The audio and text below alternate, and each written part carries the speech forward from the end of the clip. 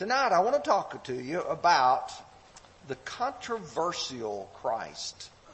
When you think about our Lord and His preaching, His ministry was filled with tremendous great works. We're going to study about some of those tonight in Mark chapters 2 and 3. But wherever the Lord was preached and wherever He Himself taught, there quite often followed a great amount of conflict with that. Many people were not prepared for the kind of Savior that appeared. The Old Testament pictured the coming of the Christ, pictured the kind of nature that He would have. Isaiah 53 said, there's no beauty that we should desire Him, and He was despised and rejected among men. We should have known, but the reality is that many people were looking for a powerful leader who was going to stand up to the Roman Empire, and what came was a Savior teaching a message of salvation of the soul. And so they were not prepared for the message that He brought. Well, tonight we want to look at Mark 2 primarily and a little bit into Mark chapter 3 as we look at the man and his message and the controversy that it brought. And we're going to look at it like this. We're going to sort of look at the big picture, focus down and focus down. We're going to look at 5 controversial passages, if you will, 5 controversial verses. Then we're going to look at 3 basic conflicts. What kind of things can you distill out of those passages and come away with 3 major ideas, and then to finally end up with one basic message? So let's take a little bit of time. Let's take our Bibles. I encourage you to open yours to Mark chapter 2, and we're going to begin there. The 5 verses are, and I'm going to read them for you, Mark chapter 2, verse 7. Why does this man speak blasphemies like this? Who can forgive sins but God alone? Verse 16. We read, and when the scribes and the Pharisees saw Him eating with the tax collectors and sinners, they said to His disciples, how is it that He eats and drinks with tax collectors and sinners? Verse 18. The disciples of John and of the Pharisees were fasting. Then they came and said to Him, why do the disciples of John and of the Pharisees fast, but your disciples do not fast? Verse 24. And the Pharisees said to Him, look, why do they do what is not lawful on the Sabbath? And then finally, chapter 3 and verse 2 of Mark. So they watched Him closely, whether He would heal him on the Sabbath, so that they might accuse Him. Let's take those 5 and start looking at them. Let's look first of all at Mark chapter 2, verse 7, where He says, why does this man speak blasphemies? To understand this, you have to appreciate the context of what is occurring. A man who is paralyzed, and I thought of Brother Don, that's what brought it to my mind. Here's a man who's paralyzed. The Lord has arrived back in Capernaum, and the people are interested in what He's having to say, particularly the common people, and they're crowded into this little house. There's no more room in the house for the people to sit or to even stand, and there's not even room outside. You can imagine maybe a small room of a house. Take room 7 over here. That room right there, how many people could you put in there? Maybe 20, 30 standing up? Then what if you took and double that number of people standing around on the outside? That's about all that could hear. But what his 4 friends did was to go and get up on the roof and to remove a section of the roof and let him down on that bed. And the Lord was amazed at their faith. He was impressed because they believed that He had the ability to heal him. And the Lord tells him his sins are forgiven. But you know, they consider that blasphemy. Among the Jews, they had three levels of blasphemy. Number one was where a person might, for instance, say something negative toward the law or toward even God. And for instance, like when Paul and Stephen were accused of blasphemy, it was because of what they said regarding the law. Then they considered another one where a person might, for instance, use an oath with the name of God. We might call it taking God's name in vain. And that was the second level. It was more serious. But the most serious was where a person would claim a prerogative that only belongs to God. Claim to be equal with God. And for them, that was the greatest of the blasphemies. And why does this man speak blasphemies like this? Who can forgive sins but God alone? And you know what the Lord did? He asked them the question, which is easier? To forgive sins or to tell a man to take up his bed and walk? Now, obviously, both of these are extremely difficult. But only one of them can be visually verified, and that is when you tell a man to rise, take his bed, and walk. And so the Lord said, so that you may know that the Son of Man has power, has authority on earth to forgive sins. Rise, take up your bed, and walk. The man did. You see, this was an opportunity for a spiritual lesson. Here's a man who has a physical infirmity. But do you realize that in the opportunity of teaching, in the opportunity of doing a benevolent deed, it still brought controversy. You can help people. You can go through all kinds of difficult situations. But when you teach the truth, it's going to often make people want to be controversial regarding it. Well, let's move on to verse 16. They said to his disciples, how is it that he eats and drinks with tax collectors and sinners? Again, it's valuable to see the picture. The Lord is evidently going along the area there near Capernaum, perhaps right near the Sea of Galilee. He comes along and there's a man by the name of Levi, the son of Alphaeus. He also is known by the name of Matthew. But Levi, son of Alphaeus, is a tax collector. And he evidently invites Jesus to dine at his house, to come and eat with him. You know, when you make friends, one of the first things you want to do is to enjoy a meal together with them. And so Jesus goes to the house of Matthew and he eats and he drinks, and immediately the people say, he's a friend of tax collectors and sinners. He's eating with them. For us, we might think, well, that's no big deal, but the tax collector was considered among the Jewish people to be a traitor. Why a traitor? Because they hated the Roman government. And the tax collectors were raising money for the Roman government. They were collaborators with them. And you see, they hated this man. But you see, the truth has an interesting way of reaching seemingly unreachable people. Here's a man who's already agreed to be a part of the Roman government. Are there people there who are going to listen? Absolutely there are. And because of that, here's a way to reach unreachable people. But those scribes said, how is it he eats with tax collectors and sinners? Now drop down with me to verse 18. Why do the disciples of John and the Pharisees fast, but your disciples do not fast? When you think about fasting, that's a period of time going without food. Sometimes fasted lasted long periods of time. Remember Jesus, Matthew 4, Luke chapter 4, fasted for 40 days and 40 nights. That wasn't the custom.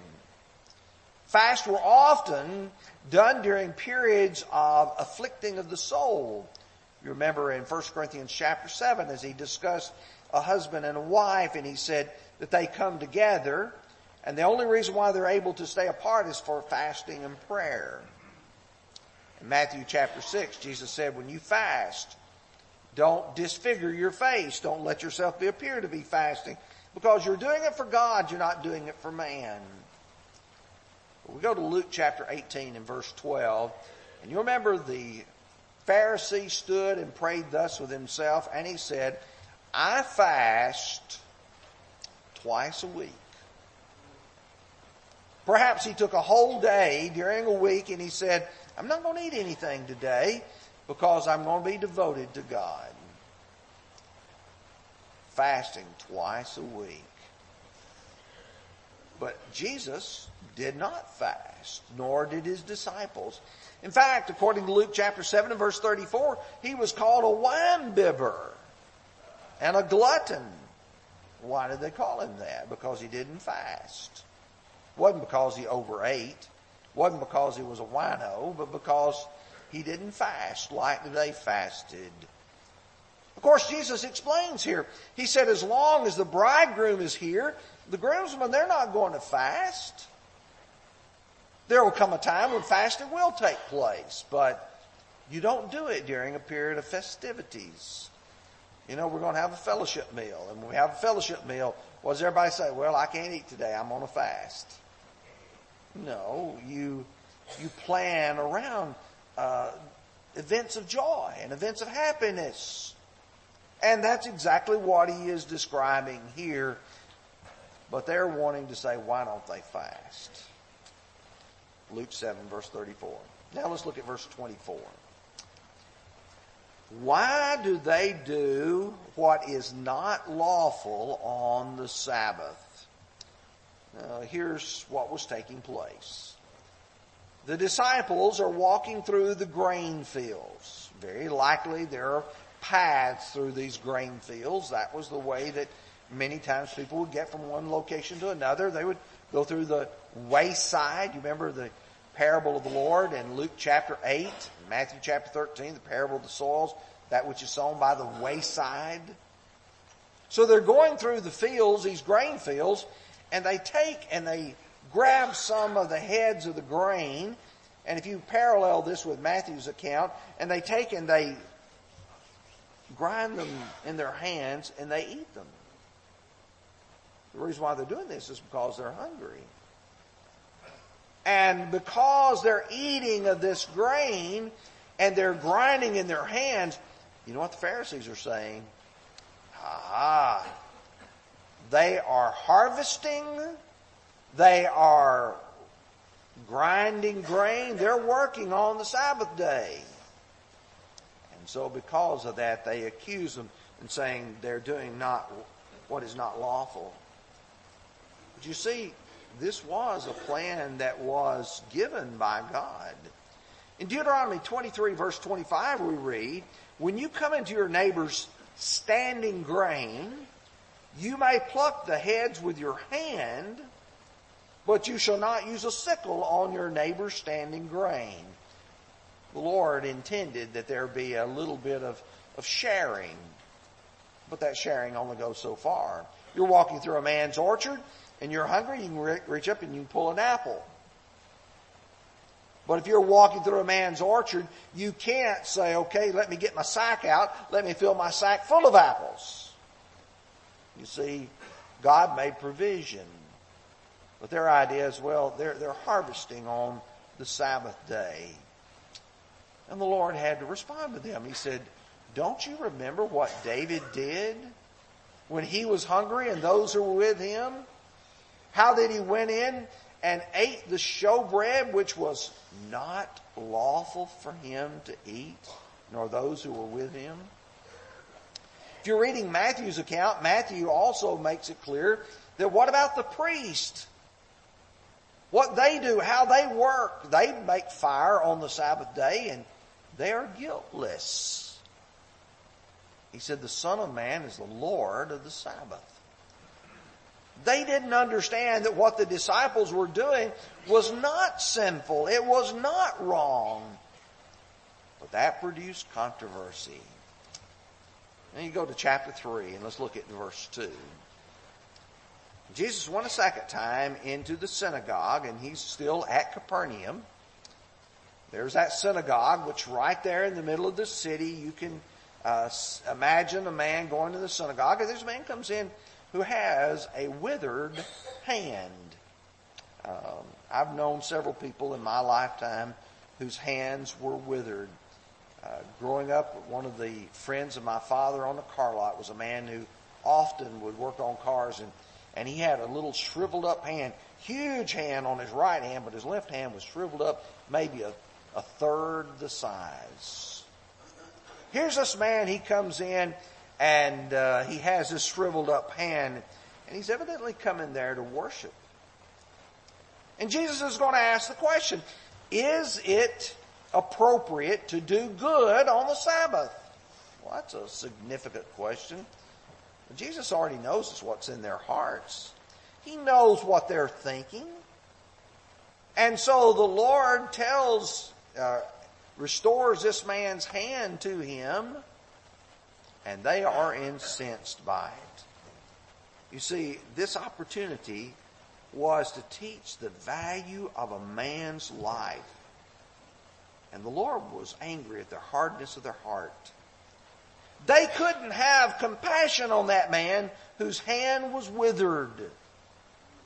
They certainly weren't like the 4 men who tried to take care of their friend who was paralyzed. Now, for just a minute, let's take those things and let's realize that you can summarize them under 3 categories. They are conflict over forgiveness, conflict over sinners, and conflict over tradition. Those are the 3 main areas where the conflict arises. When you think about conflict over forgiveness, the conflict here started out was, who has the authority to forgive? Because they didn't believe that Jesus was the Christ, the Son of God, they didn't think he had the right, the power, the authority to forgive sins. You know, one of the things that we have to impress upon people today, they want to come and sit and talk with a preacher and say, well, I need to be forgiven of my sins. Preachers don't forgive sins. At least not sins before God. We may forgive someone who sins against us, but it's only God who forgives sins. And in that they were correct, but what they were incorrect upon was the fact that Jesus was the Christ. John 8 and verse 24, Jesus said to them that they would die in their sins. He said, if you do not believe that I am He, you will die in your sins. What does that mean, I am He? Same sort of question arose in Matthew 16. You remember verse 13, he came to the region of Caesarea Philippi. He asked his disciples, who do men say that I, the Son of Man, am? And some say John the Baptist, some Elijah, others Jeremiah, one of the prophets. He said to them, who do you say that I am? Simon Peter answered and said, you are the Christ. Christos. You're the Messiah, the Son of the living God. You see, Peter answered correctly. But then that wouldn't have settled the issue for some of them, even though Jesus was God in the flesh. There were some people that they believed did not deserve to be forgiven. You look at a tax collector, and you look at him and say, that man's not worthy of being forgiven. And you look at a person who may have previously been a harlot, or a person who may have been a thief. And if you'll remember in 1 Corinthians chapter 6, verses 9 through 11, Paul enumerates a number of sins of which the Corinthians had been guilty, and said, and such were some of you. But you were washed, you were sanctified, you were justified. This kind of attitude was possessed in the parable of the prodigal son. When you and I read the parable of the prodigal son, we often say that it's the parable of the prodigal son because that's where we place the emphasis. But what I like to say is there is in Luke 15 the parable of the lost sheep, the lost coin, and the lost sons, plural. Yes, there was the prodigal son who went and lived in a far country with riotous living. But there was also the other son who was in error. You begin reading in verse 25. It says the older son was in the field, and he came, drew near to the house, heard music and dancing. So he called one of his servants and asked him what these things meant. And he said to him, your brother has come because your father has received him safe and sound. He's killed the fatted calf. He was angry, would not go in. Therefore his father came out and pleaded with him. And he answered and said to his father, lo, these many years I have been serving you and have never transgressed the commandment of yours at any time. And you never gave me a young goat that I might make merry with my friends. But as soon as this son of yours came, who has devoured your livelihood with harlots, you have killed the fatted calf for him. And he said to him, son, you're always with me, and all that I have is yours. It was right that we should make merry and be glad, for your brother was dead and is alive again, was lost and is found. The purpose of this parable was to talk about the value of the lost prodigal son to the older son. To point out how valuable he was. And sometimes we miss the point of that parable. And certainly the Pharisees had missed it because of the value of every one. Sometimes people misunderstood the work of Jesus among the sinners. They looked at Jesus and how he worked in and among sinners, and they would say, why is he being friends with them? And in a sense, you have to be careful who you choose to be your friends. In 1 Corinthians 15, verse 33, Paul would say, do not be deceived. Evil companions or evil company corrupts good habits. Proverbs chapter 13, verse 20 says, he who walks with wise men will be wise, but the companion of fools will be destroyed. Yes, that's true. But the Lord did not choose to associate with the tax collectors and sinners to approve their behavior or to acknowledge their behavior. He spent time with them to try to teach them to save their souls. I think about what occurred in Jericho. I can visualize the Lord walking through there and a crowd following around him. In fact, all the way around where he can barely walk. And you look up in the tree and there's this little short man by the name of Zacchaeus. But he also is a tax collector like Matthew was. And because of that, people did not want him to have any sort of acknowledgement from Jesus. But when they had saw it, they all complained, saying, he's gone to be a guest with a man who's a sinner. And then Zacchaeus stood and said, Lord, I give half of my goods to feed the poor. If I've taken anything from anyone by false accusation, I restore fourfold. Jesus said to him, today salvation has come to this house because he also is a son of Abraham. For the Son of Man is come to seek and to save that which is lost. To seek, that means you've got to go where the sinners are. You've got to find the sinner and be able to impress upon them the message of truth. The third conflict was that of over-tradition. And the Pharisees and the scribes had developed their own tradition. And here's the key. Human traditions are not binding. In Matthew 15, the question arisen, why aren't you washing your hands like the tradition of the elders say we should? And the Lord responds to them in verse 7 by saying, you're hypocrites. Isaiah prophesied of you, this people draws near to me with their mouth, honors me with their lips, but their heart is far from me. And he says, they worship me in vain, teaching as doctrines the commandments of men. They're human traditions.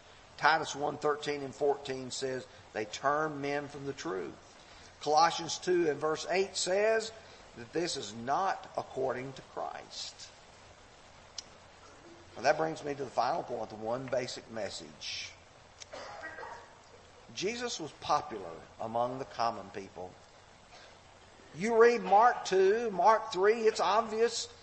The crowds of the people are gathering around about him, but the spiritual elite are saying, leave him alone. Don't have anything to do with him. But the Lord was compassionate. He cared about people. He cared about them physically, but he most of all cared about them spiritually. And what made him so controversial was the fact that the gospel message was for all. So that's really where you get down to it. It doesn't matter who you are, where you're from, rich or poor, black, white, old or young, gospel messages for all. In Romans 10, 12 and 13, for there's no distinction between the Jew and Greek, for the same Lord over all is rich to all who call upon him. For whoever shall call upon the name of the Lord shall be saved. In Acts 2, verse 38, when Peter invited everyone to come, he says, the promise is to you, to your children, and to all who are afar off, as many as the Lord our God shall call. And Peter observed in Acts 10, verse 34, he says, I perceive that God shows no partiality, but in every nation, whoever fears him and works righteousness is accepted with him. That's the basic message. So I'm reading Mark 2 and Mark 3, and I see a controversial Christ, but it shouldn't be, because he loves every man's soul. I have no doubt if the Lord were here today, he'd also be controversial. I have no doubt that the Lord would look at each of these congregations that are worshiping him and making a show and say, you're not pleasing me. Would the Lord look at us and say, you're not reaching out to everybody. You're not looking at the poor, the downtrodden, those people who may not want, you wouldn't want to associate with them. Are you trying to reach them? I have no doubt that as the Lord exposed the sins of this world, John 3, 17 through 21 talked about how that if you expose the sin, you bring it to light, people will reject it. But we end tonight with the question, is he your Lord?